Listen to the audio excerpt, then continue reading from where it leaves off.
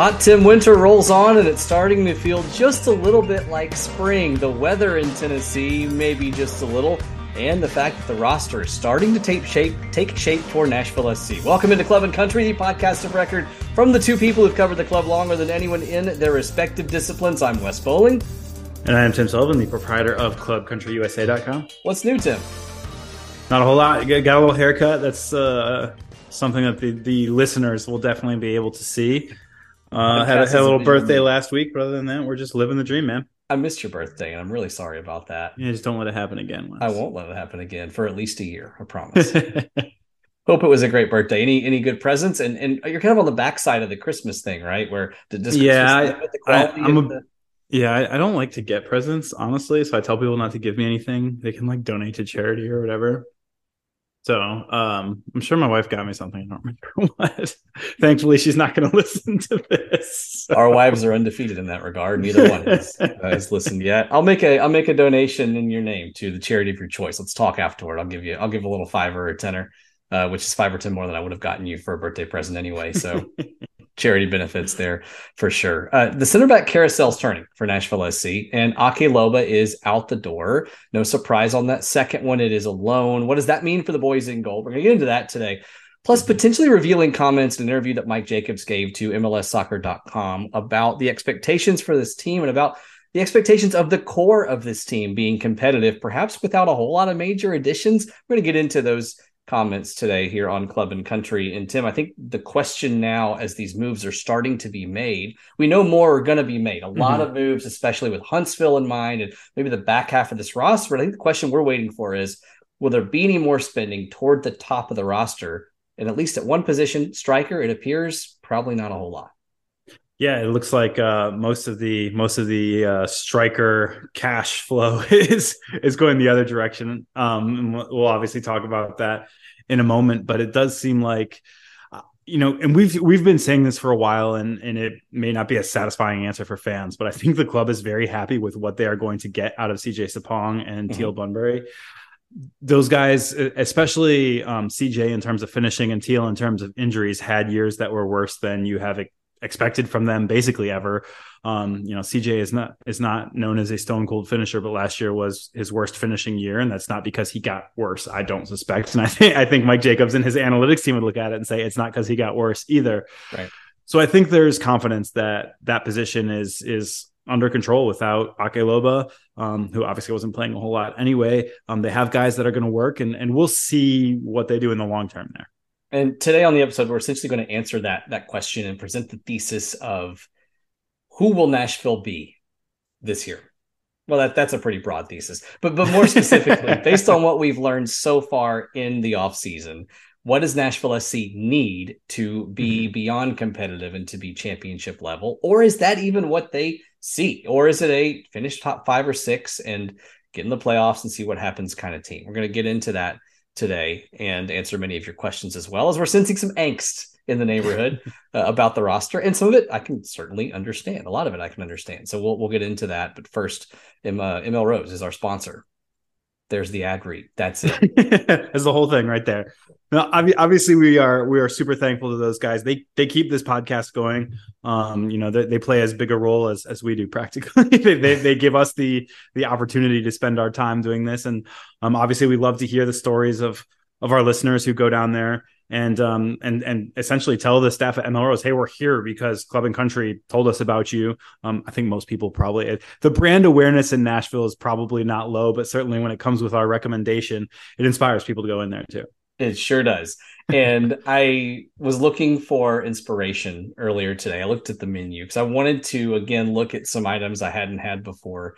And a lot of these are just my fault, right? Like, it's my fault that I've not yet tried the Sergeant Pepper Burger, even though I like spicy things. It's my fault I've not had the black bean crunch salad. It is not my fault, though, that I've yet to have the burger of the month. We're only 9 days in as we record this. The burger of the month, Tim, looks dynamite. Check this out. Porter Road Smash Burger. It's a 14-day dry-aged pasture-raised Porter Road butcher beef patty, and it's got all the classic stuff you want on it. American cheese, grilled onion, pickled tomato, a potato roll, and steakhouse aioli to go with that. Man, that is a burger I'm going to have, I think, more than once in the month of January. Yeah, and I used to go to the Porter Road Butcher in the best and most important neighborhood when there was one there, and I no longer have that opportunity. So ML Rose to get my Porter Road Butcher fix now. I'm not going over to East Nashville to really get that. I'm going to ML Rose. There are limits, exactly. Yes, and you've got the West Nashville location, of course, of ML Rose. You've got Capitol View. You've got there's so many now. Mount Juliet up into that one. It's great, and of course 8th Avenue near Geodis Park. And as you are making your plans for the season, you're buying those tickets, go ahead and allocate your time. Go ahead and prepare. You don't need reservations to go to ML Rose, but make them in your mind. Make some mental reservations to go try things like the Porter Road Smash Burger. And what I love there is they're partnering with local restaurants, right, to do their thing, and certainly local brewers as well. So many great local beers there. And this podcast is now over because I'm hangry. I didn't have much of a lunch. So goodbye, everybody. We'll see you next time. We'll talk to you next week. Rate, review, subscribe. But here's the segue. A lot of NSC fans are hangry for a striker. Especially as Ake Loba is out the door. So we're going to talk roster today. We're actually going to start in defense and then work our way up to the top of the formation. And in our gold nuggets, we're going to break down some things that Mike Jacobs said. Friend of the show, Mike Jacobs, somebody that we certainly both admire as a professional and as an individual. And of course, anybody we admire is still open for questioning. And certainly that is the case in the front office of a sports team. And so I think many of you have questions. We're going to ask those and try to answer some of those today. We'll start with the big news, though. Late last week, Dave Romney to New England for $525,000 in GAM. That was a package deal, though, really of the day, as Nashville then turns around and spends $50K of that GAM on Nick Dupuis from LA Galaxy. So one LA center back to another. And Tim, it appears both from Irvine, man. It's perfect. It was like that slot was had to be an Irvine. Irvine allocation money was spent. I am. And I am happy to be here, probably, says Nick Dupuis, but he might be sitting behind Jack Mayer, as this would appear to me to be the elevation of Mayer to that other center back spot. But Dupuis coming in still gives you that ability to have a guy you don't have any problem putting in the roster in the 11 for a 3-man back line as well, I would imagine. But what do you see here? Yeah, I mean, first of all, talking about the Dave Romney thing, it depends on what your opinion of him is. If you think he's basically a replacement level, I think Nashville has gotten essentially the same player, but a year younger. And Nick Dupuis didn't have an off year last season, unlike Dave Romney. And Nashville got netted $475,000 in allocation money on it. I think, obviously, the world of Dave Romney, I do not think he is a replacement level player. I think Nick Dupuis is probably around there. The underlying stats really liked him last year, though, and we'll see. What you're looking for if you are putting together a roster for Nashville SC is not the best center back. You are looking for essentially the best complement to Walker Zimmerman. And it's possible that Nashville has essentially already had that on the roster in Jack Mayer, although they do kind of point to Mayer as a Zimmerman analog. But if you're getting what appears to be a similar or the same caliber of player for a lot less money, and again, a year younger, there is value in age, especially because Romney had his most injured year for Nashville SC yet. Missing more than one single game makes it his most injured year, of course. But it is something to look at and say, hey, if he's not going to be the Iron Man that he was, you've made the right choice there. This is exactly how the super draft is supposed to work, especially when you get a Generation Adidas top 5, top 10 pick. It is not to transform your team overnight, but it is to bring in somebody that is projectable. And from day one, they were, as you said, calling him a young Walker Zimmerman, not in terms of expectations necessarily, but in terms of physical capabilities. And it would appear that Mayer is certainly rising as you'd want him to. Favorite Dave Romney moment in Nashville? For me, it was when he asked me in a press conference what his expected goals was on a specific shot. Rarely did he get a chance to shoot, and so he probably had that locked and loaded. Like, as soon as I shoot the ball, I'm going to ask Tim, what shot was it? Do you remember when that was?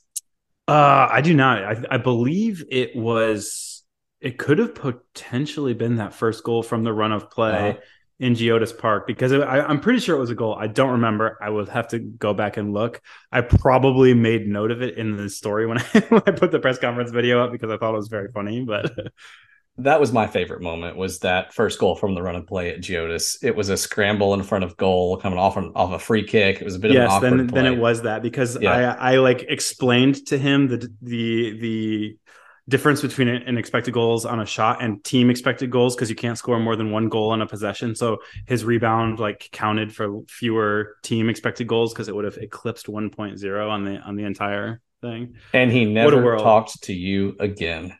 No, he was like, I don't understand why that is, but I'm very interested. And listen, he's going to be gone from Nashville SC, but he's going to remain an extremely curious, like this dude like wants to think about the game in ways that you look at like Dax McCarty is very different because Dax has such a broad range of experience within the game, and his is about knowing people and stuff, but he's genuinely curious about things still. Dave is genuinely curious about like the stat side of things.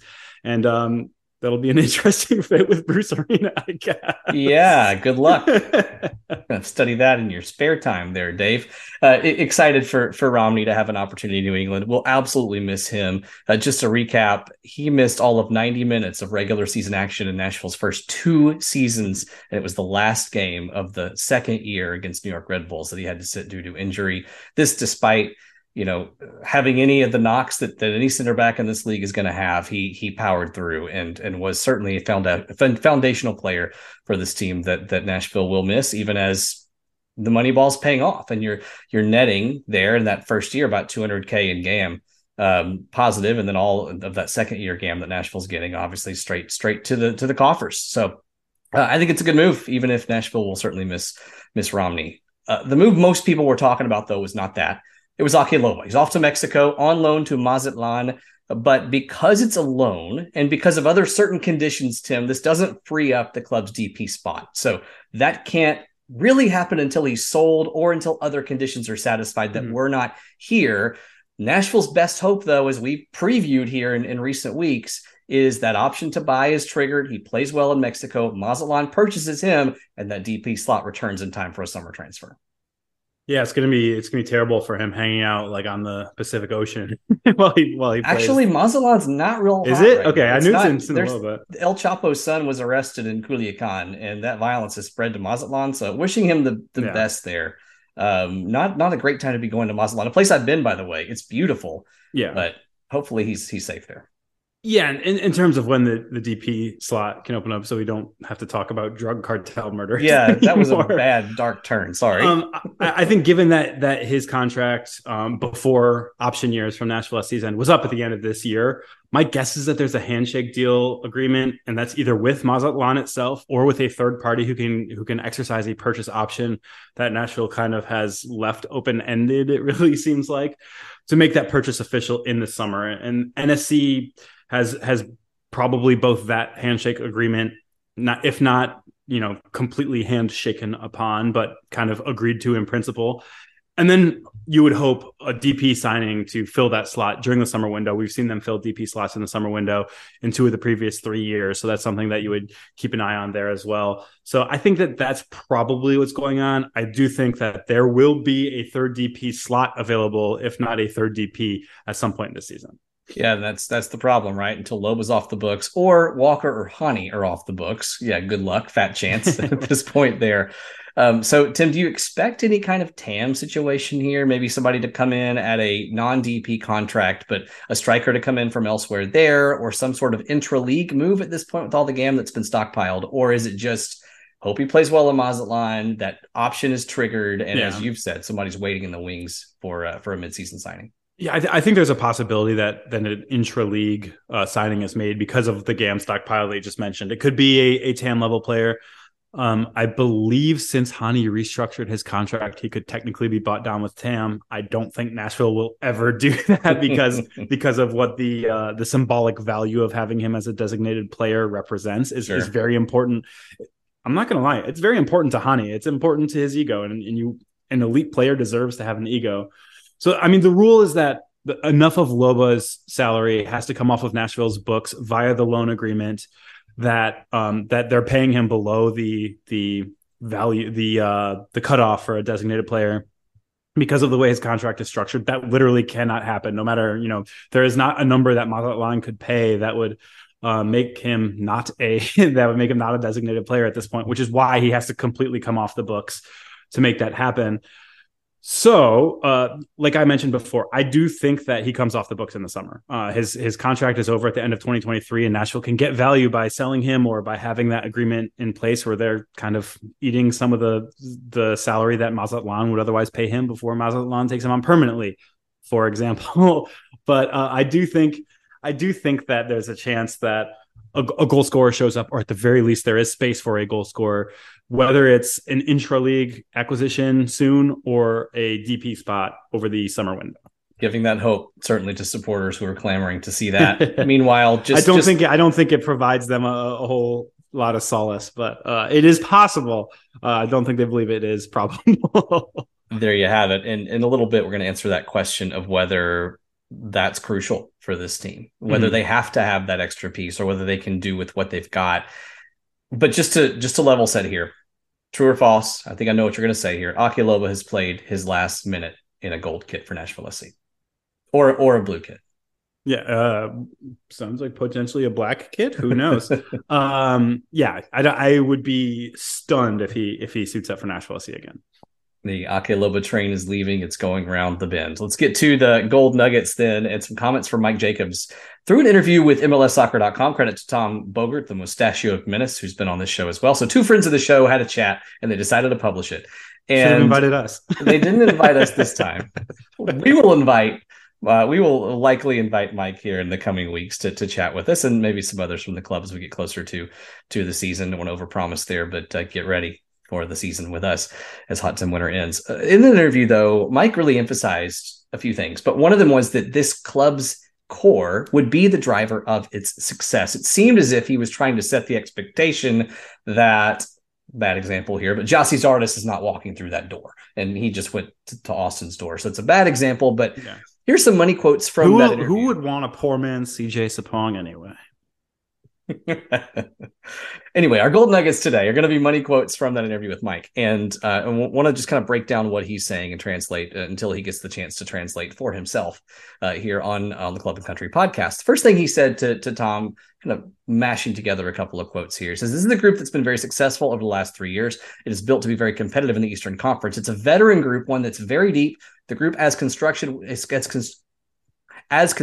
we believe is built to be very competitive. Our current DP situation and roster gives us flexibility to make further additions in the summer." Tim, I'll ask you to agree or disagree. Does this team's core, as it is built, have what it takes for this team to earn a home playoff game this year, which I think most would say is the general goal?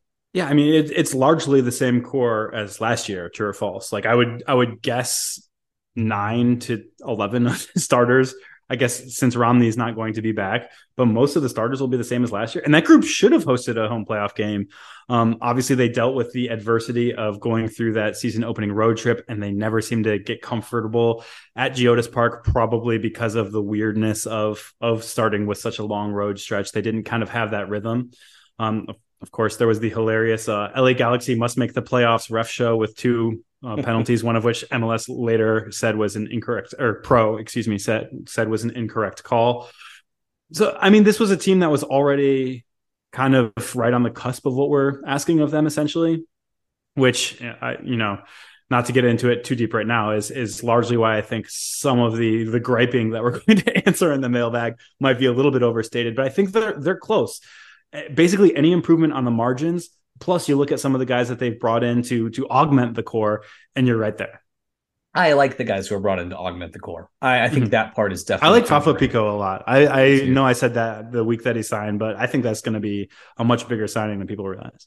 I completely agree with you, and I think that what the wings can do helps erase what you need your number 9 to do, to an extent. Obviously, a portion of what you need your number 9 to do, and we'll get into that in just a bit. But I will entertain the notion that this core, yes, competitive, yes, it's a playoff core. It's also a core that's a year older, and so you start to get into the injury question and who's going to line up in central midfield alongside Sean Davis for 30 plus matches. Can Onival go that distance? I think we know Dax probably won't. There are fair questions here, and I think there needs to be more augmentation of the roster. And I don't think Mike is saying here that there won't be. I think he's setting the stage for the fact, though, that the team we have now is largely the team that we're going to see. These are the broad strokes of the team that you are going to see. Yeah. Yeah. Then he talked about Ake Loba, and he said, I have a lot of confidence and belief in Ake's ability to score goals in Liga MX. There's a lot of variables in international recruitment. That's not an excuse, as he tries to address maybe why this didn't work in Nashville. He said players adapt differently to new leagues, climates, cultures, and teams. It was hard for him to adapt to our team other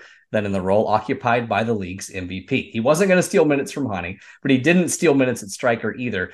Tim, is Mike just touting the player here a little bit and saying that he has faith that he can score goals in a tougher league in many cases than MLS? Or do you think that Ake is going to succeed enough in Mexico to earn Nashville the return that it wants financially?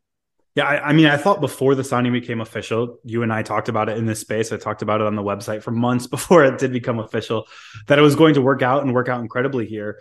I'm still surprised that it didn't. Like Mike says, that's not necessarily an excuse for management. Their job is to get those signings right, regardless of whether they looked like they would be right. If they are not, that does not count. You don't get half credit for that.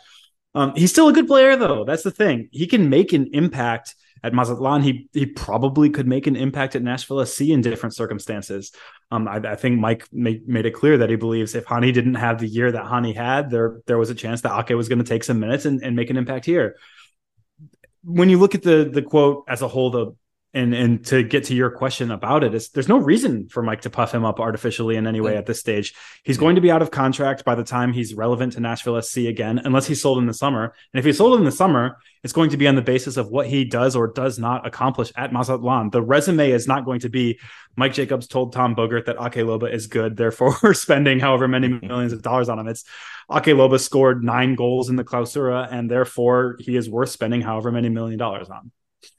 Fair enough. He wasn't a knockout dynamite player at Monterrey, except at the expense of the Columbus Crew and CCL, but Nashville hoping he can fit into a lower budget Mazatlan team and perform well. Final quote as he addressed the Dave Romney, Jack Mayer situation, and really seemed to confirm what we said a minute ago, which is that this is Jack's moment to step up. He says each year we've all seen Jack's performances grow with his age and experience. He's earned the opportunity to have a larger role. We think he forms a really unique partnership with Walker, and between the other center backs we have, completes a pretty good center back group. Unclear. I don't remember if this was right in between the Mayer, the Romney trade being announced and Dupuy coming in. Can't exactly recall. Nonetheless, the question I think that we need to answer, and that we started to answer a minute ago, is Mayer ready? Is it time for Jack to be the guy at left center back? Yeah, I think Mayer is the guy, and Mike has made that clear. I think Gary Smith has made that clear in the instances when Dave Romney was not available last year. He was saying Jack is our guy. The milkman's going to deliver, or whatever people were saying about him. I don't think he's a lock in the lineup. Dupuy can definitely compete for it, but the staff's preference is going to be, we are going to give Mayer first crack at this, for various reasons. He's a younger player. I've already mentioned the value of age, but a lot of it comes down to, this is a guy that's familiar with the system. Dupuy is a nice player. He is a guy who is going to play minutes for Nashville SC, but I think they would prefer that Mayer come and continue improving. If Mayer continues improving, it's not going to be a competition, to be quite honest. I like Nick Dupuy a lot, but he's not going to be the sort of player that Mayer's ceiling could allow him to be.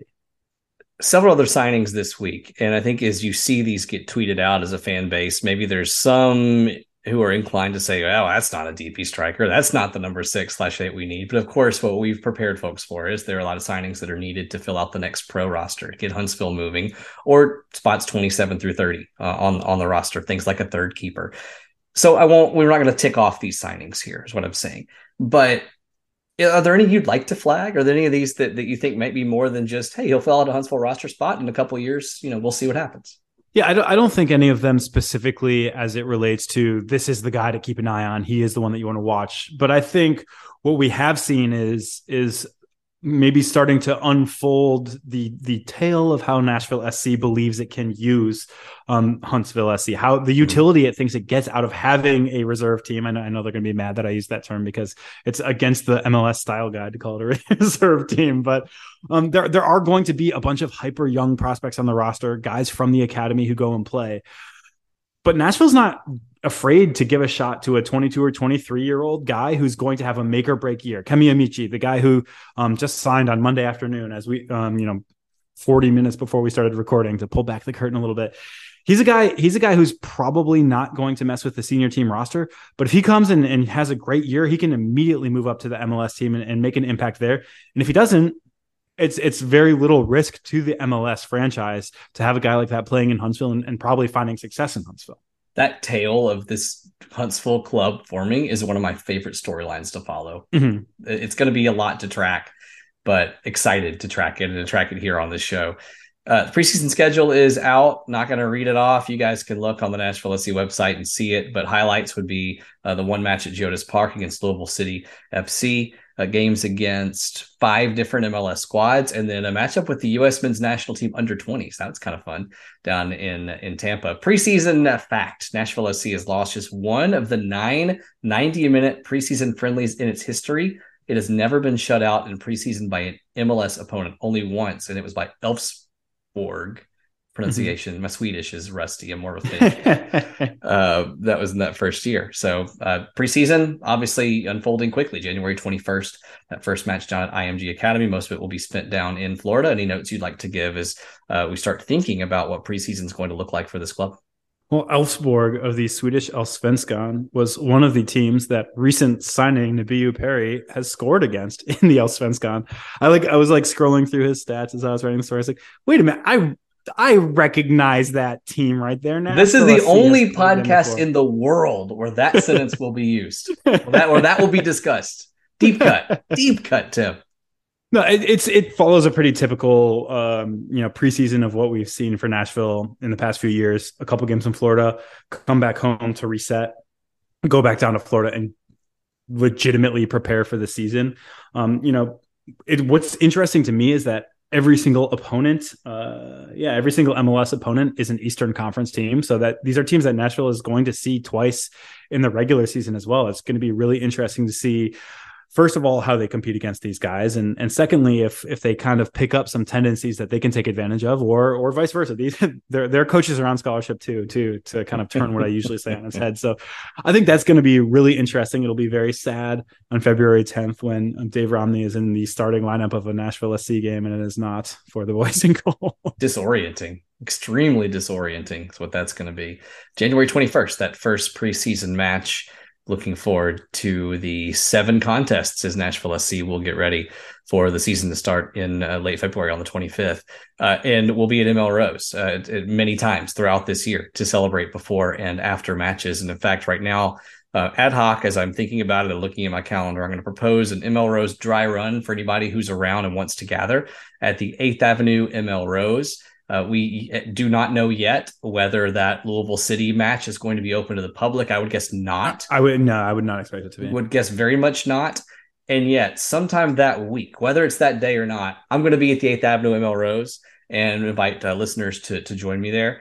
Put myself out there. My wife and my baby are going to be out of town on their winter wonderland trip to Canada for a couple of weeks. So now we're starting to figure out what's going on here. Yeah, so that's exactly. I'm free. I'm free for burgers and beers, and it's a busy work month for me. A lot of work travel, but the January 30th week is the one week that I'm here and free. So you will catch me at ML Rose maybe multiple times. So I'll update folks. And Tim, if you're around, feel free to join. You're all over the place travel wise too. So understand if you can't, but we'll get there. We'll get there soon enough for sure. Listen, Wes, I've already promised that I'm at least going to stop by the day of the U.S. Women's National Team She Believes Cup game, February 19th. So you go and have your little JV ML Rose party. We'll get more people out for mine, I think. I'll be there for that one too. If I'm back in town, I'm spending some time up in Canada with the family and hoping to be back in town by then. So more to come. Next up, though, the mailbag, and a lot of good questions, many of them about that striker spot. So we'll start there, and we'll start with Logan Elliott. He says, is there any roster mechanism that could see Loba's DB spot open this summer? And we've talked about that a little bit. What's the likelihood of that happening? He said, I could see the sense in loaning him out for half the season, but Logan says he's struggling to see how a full season loan helps Nashville. Yeah, Logan's second point there makes a lot of sense. Like I mentioned before, a full season loan means his contract expires while he's out on loan and you get no return for him. So it does make the most sense to loan him out for half the season and either use him for the second half of the season, which I have already said I believe to be unlikely, or, complete a sale to Mazatlan, complete a sale to a different Liga MX club.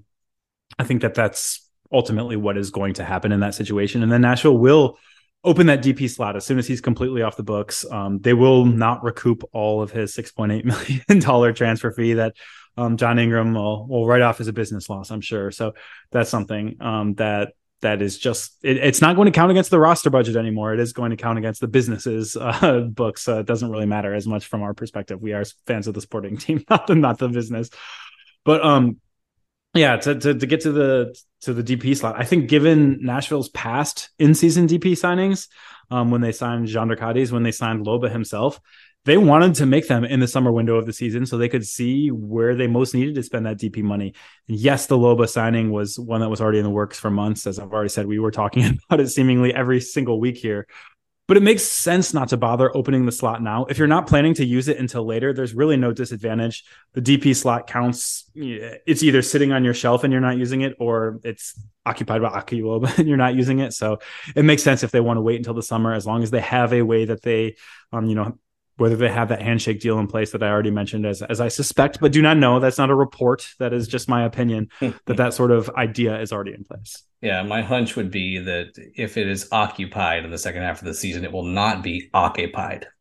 Yeah, I was like getting ready to make when you said occupied, I was like, oh yeah, I could do a pun. No, he's going for it. Wes is going in 2-footed. You knew I would ruin it and I would get the blame. And so you decided to hold back. And that's a good move because I just got the red card. Trajan Watkins, who in the world's going to be the club's number 9 this season? Anybody else coming through that door? Or Tim, is it the guys who are currently up top? Yeah, it's CJ Sapong for me. And I think for what you see on the roster right now, I don't think there's a way that, a high budget guy comes, at least not before the season starts. The issue is CJ had a year last year that was not his typical year. He was a little bit less productive with the underlying numbers, but he undershot his underlying numbers way more than he has historically. If he just finished at his career average level, I don't think people would be concerned about this question in the first place, to be quite honest. And then you look at getting a lot more out of the wingers. You might not need as much out of the number 9, and you might not need as much as you already got out of Hani Mukhtar, Jacob Schaffelberg, Fafa Pico coming in. Improvement from Sapong, as I already mentioned. Improvement from Randall Leal, who undershot his expected numbers by far the most that he has of his 3 years in Nashville. Mm-hmm. I really think the attack, people are worried about it, and I think it's justified because it was Hani or nothing last year. But I think there are also reasons for optimism as well. Yeah, I'm on team, get a DP number 9 in July. I'm on that team. I support it. I think it will be what this club needs to get it across from a good to great team to an elite team. With that said, that's my soapbox right now. And so I'm going to get down to John Mueller's question and get on that soapbox, and because you just hit what I want to talk about too. So John Mueller says, what would you guys say is the most underrated, understated part of NSC's roster as it stands today? Or does Mike know that he can, in fact, use GAM for purposes other than supplementing salaries? Enjoy the sarcastic question there, John. I think when people think about goal scoring, they're going to go to the number 9. That's where you should go. You need a number 9 who's going to put in 15 goals in this league if you're going to win a championship. I don't think people go to the wing, and yet with Fafa Pico coming in, with what Jacob Schaffelberg showed us in glimpses with the chalk on his boots, playing wide out to that left, with Randall Leal being more of the 2021 version than the 22 version, you don't need CJ Sapong to be the guy to score 15 goals. Or conversely, it becomes easier for him to score double-digit goals because he's going to have that help. I think that's the underrated and almost not considered part of this team, that this team is still going to be a counterattacking team. I think this is going to be a team that's going to be one of the fastest teams in Major League Soccer, at least on the wings. And therefore, I think it's going to be, here's my prediction, the most fun, subjective term here, team to watch in Nashville SC's 4 years. I think it's going to be Nashville's most fun team to watch because of what it can do on the wing, because of the way it's going to be able to counter and create space. And when you have those home run threats, teams are going to have to respect that. It's going to help the defense as well as Jack Mayer comes into that starting role. So I think the wing is vastly underrated. I think Leal probably looks a lot more like the 8-goal, 9-assist guy from 21 than the 3 and 8 guy in 22, which was hampered by some injuries. So the support for Hani's not going to come exclusively up top or even primarily from up top. I think that is the area of the field where Nashville's banking on fueling its attack. And I think there's going to be some success there, Tim. Yeah, well, you said they don't need a striker or they do need a striker, excuse me, that's going to pour in 15 goals. I think there's a striker who scored 0 goals as his team won the World Cup in 2018, who's out of contract this summer. His name is Olivier Giroud. Now, I'm sitting here joking about it. Watch them sign him this summer. I would laugh and laugh and laugh. I'd be so happy.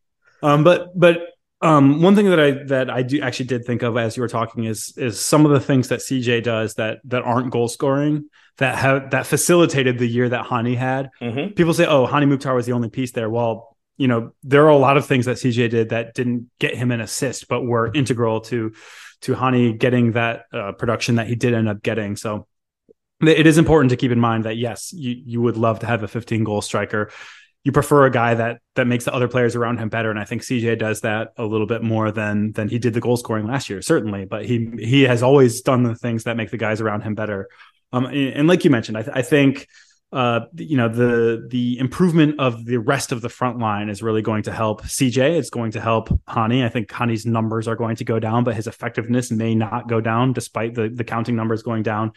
And that is because those wing additions are going to be really underrated until we actually see them in person. So be frustrated with the lack of a marquee number 9. That's fine. But understand that may not be the number one key to success for this team this year. Quickly from Tracy, now that we know that the club has decided to loan out Loba and pay some of his salary instead of buying him out and opening his DP spot, where do we go from here? The discomfort from the supporters is real, he says. How big of a risk is this from the front office with 30,000 seats to fill? Yeah, I'll take that last question first because I don't think there's an attendance risk. We are the sickos. You and I are the sickos, and most of our listeners are the sickos who follow every single piece of day-to-day news, who can tell you who is the most recent signing from Campbell University. But the average fan doesn't know or honestly care what a DP is. They know there are 3 players that don't count against the salary cap or whatever. And that's probably the or whatever is probably they're much more confident saying that part than the rest of it. NSC has every intention of being a team that wins. And that's what the average fan wants to see. I think when you talk specifically about filling Geodis Park, Nashville intends to be much better at home than they were last year, which is where they really struggled. 6-5-6 last year is not the sort of season that they wanted to have. So I think that the discomfort it's legitimate for sure. If you are not happy that there doesn't seem to be a top goal scorer, that's a fair feeling to have. It does not look like there's a top goal scorer unless his name is Hani Prince Mukhtar. So that is something that is very important there. But I think the average fan wants to see a good team. They don't really stress about how the team is good. They know one name. They probably know 2 names. Actually, they know Hani Mukhtar and they know Walker Zimmerman. Hey, that's how we can help teach them what a DP is, I guess. But as for going from good to title contending, that's where I think you really do need to get some sort of return from the spot that Loba should have been occupying. Pointing to him as he's a top 30 transfer in MLS history in terms of spend.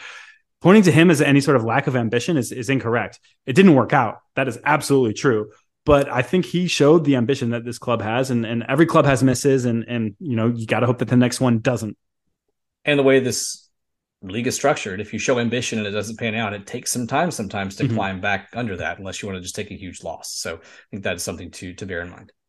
Finn Breland taking it a U.S. men's national team direction as we look ahead to World Cup 2026. Oh, yeah, let's do that, Finn. I love it. What are some off the current radar U.S. men's national team players who y'all think will play an impact in 2026? Context, he says, saw Herc Gomez's 2026 roster predictions, basically a carbon copy of this year's except at center back. Seemed odd to me. And Finn, I think that would seem odd to me as well. There are going to be some new names that we might not even have thought of. Tim, what about some that you have thought of? Yeah, to his point, when you look at either 2014 predictions for 2018, don't ask anyone how the 2018 World Cup went, but even when you look at those post Kuva predictions for the 2022 World Cup, there were a lot of guys that people were certain were going to make it that were nowhere near the men's national team, and there were guys that hardly anyone had heard of who played big roles. Jordan Pefok is a guy who didn't make the World Cup, but it was at that point a name that people basically hadn't heard. People didn't know he was American. You look at Yunus Musa, a guy that people literally did not know was American until a couple of years before the World Cup qualifying began. So that's the sort of situation that you look at. I want to name a couple guys that they are more speculative, I will say, because that's the nature of the thing here. He's asking for off the radar guys. Alex Mendez is a guy who has the type of sauce that you like to see from a player. He makes the plays. He has historically been a less than physical specimen for a lot of the time. He's a guy that I think is if he can physically mature, he's one that is going to make a pretty important step in his career, and that could see him make the roster. A guy that I really like, oh my God, I'm going to blank on his name all of a sudden, Diego Luna from Real Salt Lake, a dude who, speaking of less than physical specimens, he can play like 60 minutes a game, but talk about a guy that can make all the passes, that can make all the dribbles. He's basically a classic number 10. He's the dude that you see out at men's league just standing around, but then making incredible dribble, incredible pass, incredible shot. So that's the sort of thing that you don't value them until you realize that their lack of athleticism is something that you can overcome with their skills, and that's something that you really don't realize until it comes down to it. You can see athleticism, and you can see how athleticism is going to develop 3 years down the road, less so with other aspects of the game. So I think that those two guys, for that reason, there are some really good physical specimens down the road, more of your Josh Sargents, I guess, if you want to do another analog to the current national team. The guys that you look at and say, wow, this guy's an incredible athlete. If he gets the soccer part together, unfortunately, Josh Sargent did at just the right moment to contribute to the men's national team for this World Cup. There are some of those down the pipe too. I can't think of any right off the top of my head, but I'm sure there are some listeners who can tweet at me and say, hey, you idiot, Tim, here's a couple guys that you forgot for that 2026 roster. For 2042, go ahead and pencil in Cameron Bowling. At the very least, as a Manic supporter, probably just that. Actually. You know what? I will name one more, and I don't even remember which category he goes into, but Philadelphia Union product Quinn Sullivan, because he has the same name as my daughter. You know what? Two talents in their own right and in their own eras, for sure.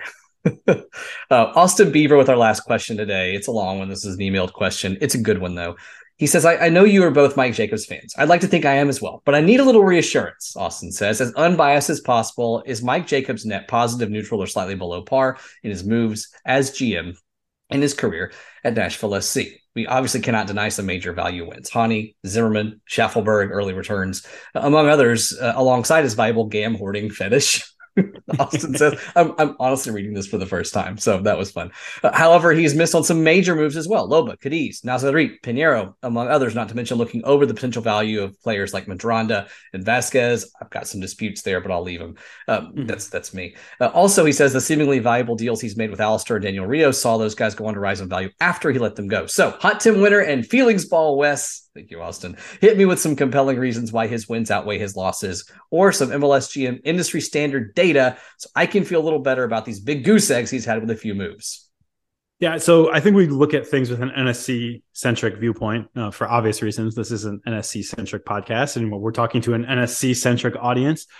But you have to remember that every team has its has its misses. If you want to point to Jandro Cadiz as a miss, I will absolutely push back against that. He was doing really well and then went on international duty with Venezuela and got a major respiratory illness and never played for Nashville SC again in particularly meaningful time. He had a couple substitute appearances after that, but that's a guy who was going to work out, and for reasons that are really nobody's fault, it didn't. If you look at Miguel Nazarit, it was a swing and a miss, but every club has these. Look at some of the big money spending teams out there that have had even worse misses. Douglas Costa with LA Galaxy is going to go down as an all-time clunker, even though he's still got at least one more year on his contract, I believe. Basically everybody that Atlanta signed over the past 3 years, basically everybody that FC Cincinnati signed until this past year, has been a miss. Yes, Mike Jacobs has his misses, but in saying, oh, he has his misses, you kind of are glossing over the fact that so does everybody else. His hit rate is Hani Mukhtar was I think a $2.7 million transfer fee. I think Nashville SC got more than their money's worth out of that. Say so. Look at, I can continue. Shaqiri, Chicharito, Higuain, famous flops. Obviously, Chicharito has really come around, over the past maybe 14 months with LA Galaxy, but it was going down as a famous flop before that. Even though this is a dude with a huge name, there was every reason to expect that he was going to be successful, and it just didn't look like it was going to work out.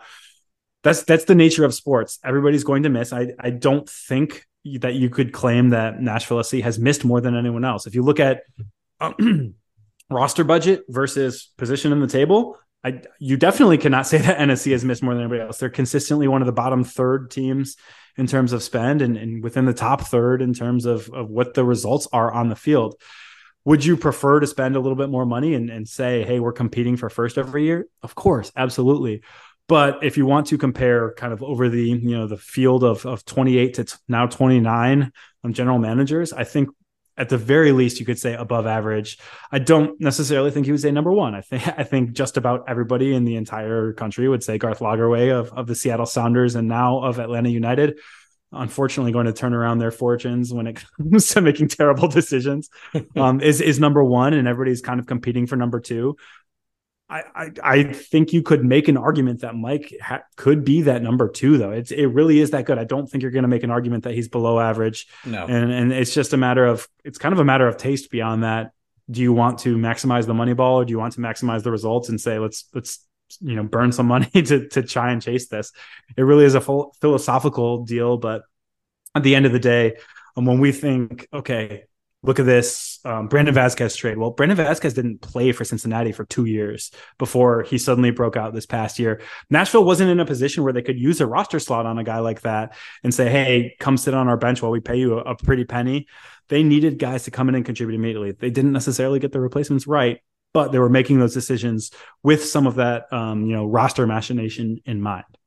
Yeah, I would say long monologue from me. Yeah. Unequivocal, good monologue. I have 5 per episode, so no judgment. Unequivocally, Mike Jacobs is a top 10 general manager in Major League Soccer. And when you start to consider the challenges that he was up against, such as creating a club out of whole cloth, like Nashville had to do and did with historic success, resources being fine, league average perhaps, but not top 5. I think you have to move Jacobs into top 5 consideration. I would completely agree with you, Tim, in putting him toward the very upper echelon in this league. And yes, we will come out and we will criticize the misses. Aki Lobo was certainly a big one, and you could very well make the argument he's knocked down a peg from that one move, because when you go for the king, you best not miss, right? When you go for the DP at $7 million, you want to make sure that hits. It didn't. That is to some extent certainly on the GM, and I think he would take ownership of that and did in that interview. But I think what we forget is that perhaps the best testament to Mike Jacobs' elite status is that questions like this are being asked heading into year 4 of Nashville's MLS history, because it means he has set a level of expectation for an expansion club that is historic for a club that is not spending the kind of resources that LAFC and Atlanta did entering this league. Now you can put Austin, I think, in Nashville's category a bit, but even then in year 1, they were not close. So I think building a strong core as quickly as Mike Jacobs did is an incredibly underrated accomplishment. And yes, it's time to build on that. And so anybody who's getting restless after not winning a playoff game for the first time ever in club history this past year, be restless. Good. Be demanding. That's great. But I think above average has to be the answer here, because the positive side of this ledger is way above certainly one notable miss, but some other smaller misses as well.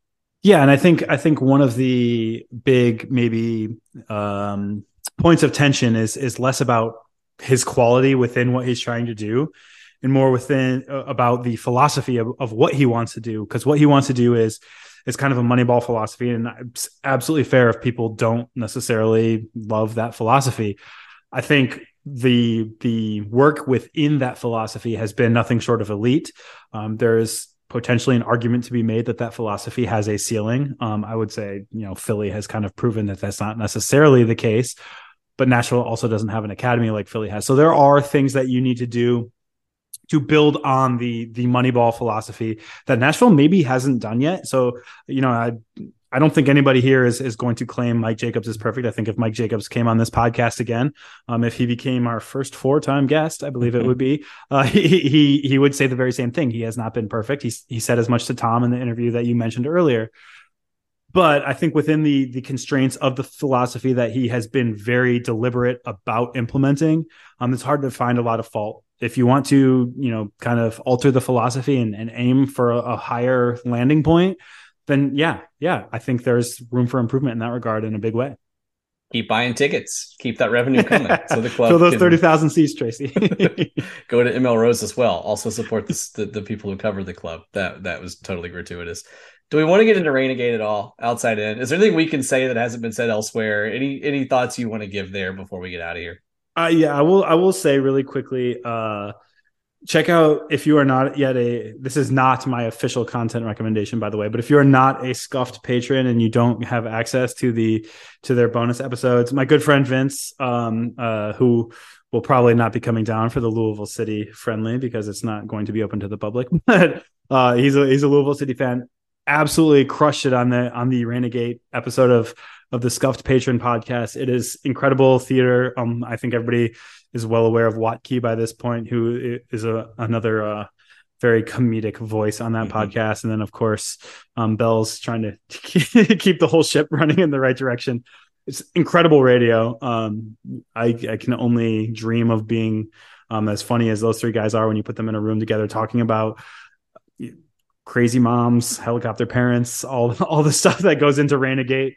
It's wild. It's absolutely wild. The fact that it stems from an episode where Greg Berhalter was telling a positive story of Gio Reyna accepting responsibility and showing personal growth, and then his mom just losing her mind about it. Don't even need to get into it further than that. But it's a wild story, and truly the day we became a proper football nation, as many have said since. There's that humorous aspect to it. I think it's just such a sad story, though, in general, right? It reminds me to just not let sports ruin long-standing relationships, especially ones that were rooted in sports and rooted in what we thought would be deeper. These guys were in each other's weddings from what I've read and understand. Yes. Berhalter and Reyna. It's sad. I think it's funny at a theoretical, plot level. Yeah, absolutely. It's sad at a personal level. And I don't think, and I also hope that this will not, I don't think this will, and I hope it won't impact Gio Reyna's future with the men's national team. We'll see what happens there, but certainly it has damaged some relationships. Yeah, I think his talent will be the final arbiter of his duty with the U.S. men's national team. I think the episode highlighted aspects of his personality that have always been a little bit of an issue with the U.S. men's national team. But I think in the end, what you hope is that relationships that have been fractured can be repaired, that people who like you mentioned were in each other's weddings do not lose their friendships over something like this. It just seems to be a really a situation that stems from a very serious event. There is no excuse for the alleged domestic incident that Greg Berhalter and his wife had when they were 18 years old. There is no excuse for that, but also it's a private event that I don't think Rosalind Berhalter would love for the world to know, and now they do. So that's something that it's sad in that regard. It does sound, from all accounts, that therapy works, counseling works. It sounds like Greg Berhalter and most involved have kind of overcome some of their past transgressions, and unfortunately it's been brought back to the forefront, and it's really not. For me, it's not fun to have to talk about that instead of being able to talk about soccer, honestly. And I hope that I as much as it truly makes us a tabloid centric soccer culture, it's not something that appeals to me that much. No, I like to talk about soccer and my soccer culture, if I could, please. Man, what a weird saga that's far from over. I would think. All right, on to the final whistle. You referenced having another content recommendation. What you got? Yeah, it's a Soccer Analytics 2022 review. It's essentially a list of articles, of PhD theses, of various writings about soccer analytics and soccer tactics. It's by Jan van Haren. He's the head of technology at Club Brugge and a research fellow at KU Leuven. He compiled a list of, I don't know, a couple hundred articles probably. Find it at Jan van Haren, JANVANHAA, 2 A's in that, Haren, REN.BE. Just incredible reading. You guys know I like this nerdy stuff. So I'm my New Year's resolution will be to read every single one of these eventually, but it's always good to kind of expand not only what we know about analytics, but to paraphrase Donald Rumsfeld of all people, to get the unknown unknowns, things that I didn't even know I was unaware of. Those are much scarier than the known knowns or the none unknowns in the defense world, but more fun when it comes to what we're learning. That's great. In 2010, the Al Rabia family left their home in Iraq in hope of a safer life. They moved to Homs in Syria just before the Syrian civil war broke out. That's the beginning of the summary of Homs by Abu Bakr al-Rabia. It is a great refugee story. You might note that last week I talked about Outcasts United, a group of refugees, young refugees playing soccer in Clarkston, Georgia, formed a team. That book was wonderful in illustrating some of the issues that they dealt with. Since then, have gotten into the Syria story in particular. I think it is a shame, and it is a testament, unfortunately, to my ignorance in the moment, that I overlooked a lot of terrible things that were happening over the past 10 years in that country, and because it was happening on the other side of the world, and learning right now about, I knew the broad strokes. I follow global events, but didn't know a lot of the specifics. And this is a beautiful and tragic story of a refugee who ends up, I'll ruin the ending for you, but he ends up in Canada, safe. But it is his childhood spent in civil war, in conflict, first in Iraq, then in Syria. And it traces the macro picture of the conflict throughout that. But why I'm talking about it here, in addition to the fact that I just read it and really appreciated it, is that soccer is his entree into Western society. When he gets to Canada and he can't speak a word of English, he speaks soccer, and he bonds with his PE teacher at his Edmonton, Alberta school, because that person is welcoming him to a soccer game. That's how he gets to know the other kids. He talks throughout the book about Messi and Ronaldo, and he has good taste in liking Messi more than Ronaldo. But also he uses soccer as his entree into society, into our society, and out of a society that is so deeply culturally rich, but was in such a terrible place. And it's a beautiful story by Abu Bakr al-Rabia. Again, it's just called Homs, a Refugee Story, published in 2018. Great soccer tie-in, but it's definitely not a soccer book. It's a hard read, or it was an audiobook for me, a hard listen at times, just about 4 hours via audiobook. So really good, rich content, and would certainly recommend that. And listening to some other stuff about Syria now, but we'll give you a soccer recommendation next week to be a little more lighthearted, I suppose.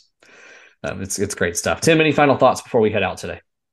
No, just as always, thank you to everybody who listens, but thank you even more to everybody who tells a friend about us. Rate, review, subscribe. That stuff is all important. Tell a friend. We thrive on the word of mouth sort of people. If you like the show and you have a friend who likes Nashville Soccer Club, it's a good chance that either they will like the show or you guys can talk mess about us behind our backs.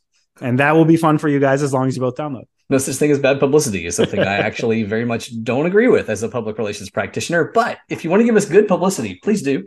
Please spread the word, and we'd certainly be honored. And those of you who have done so or have tweeted about us or reviewed us, it really is a really cool feeling.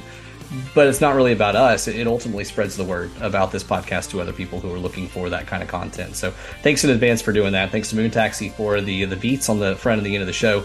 ML Rose for the delicious sponsorship. I'm off to get a burger now, I think.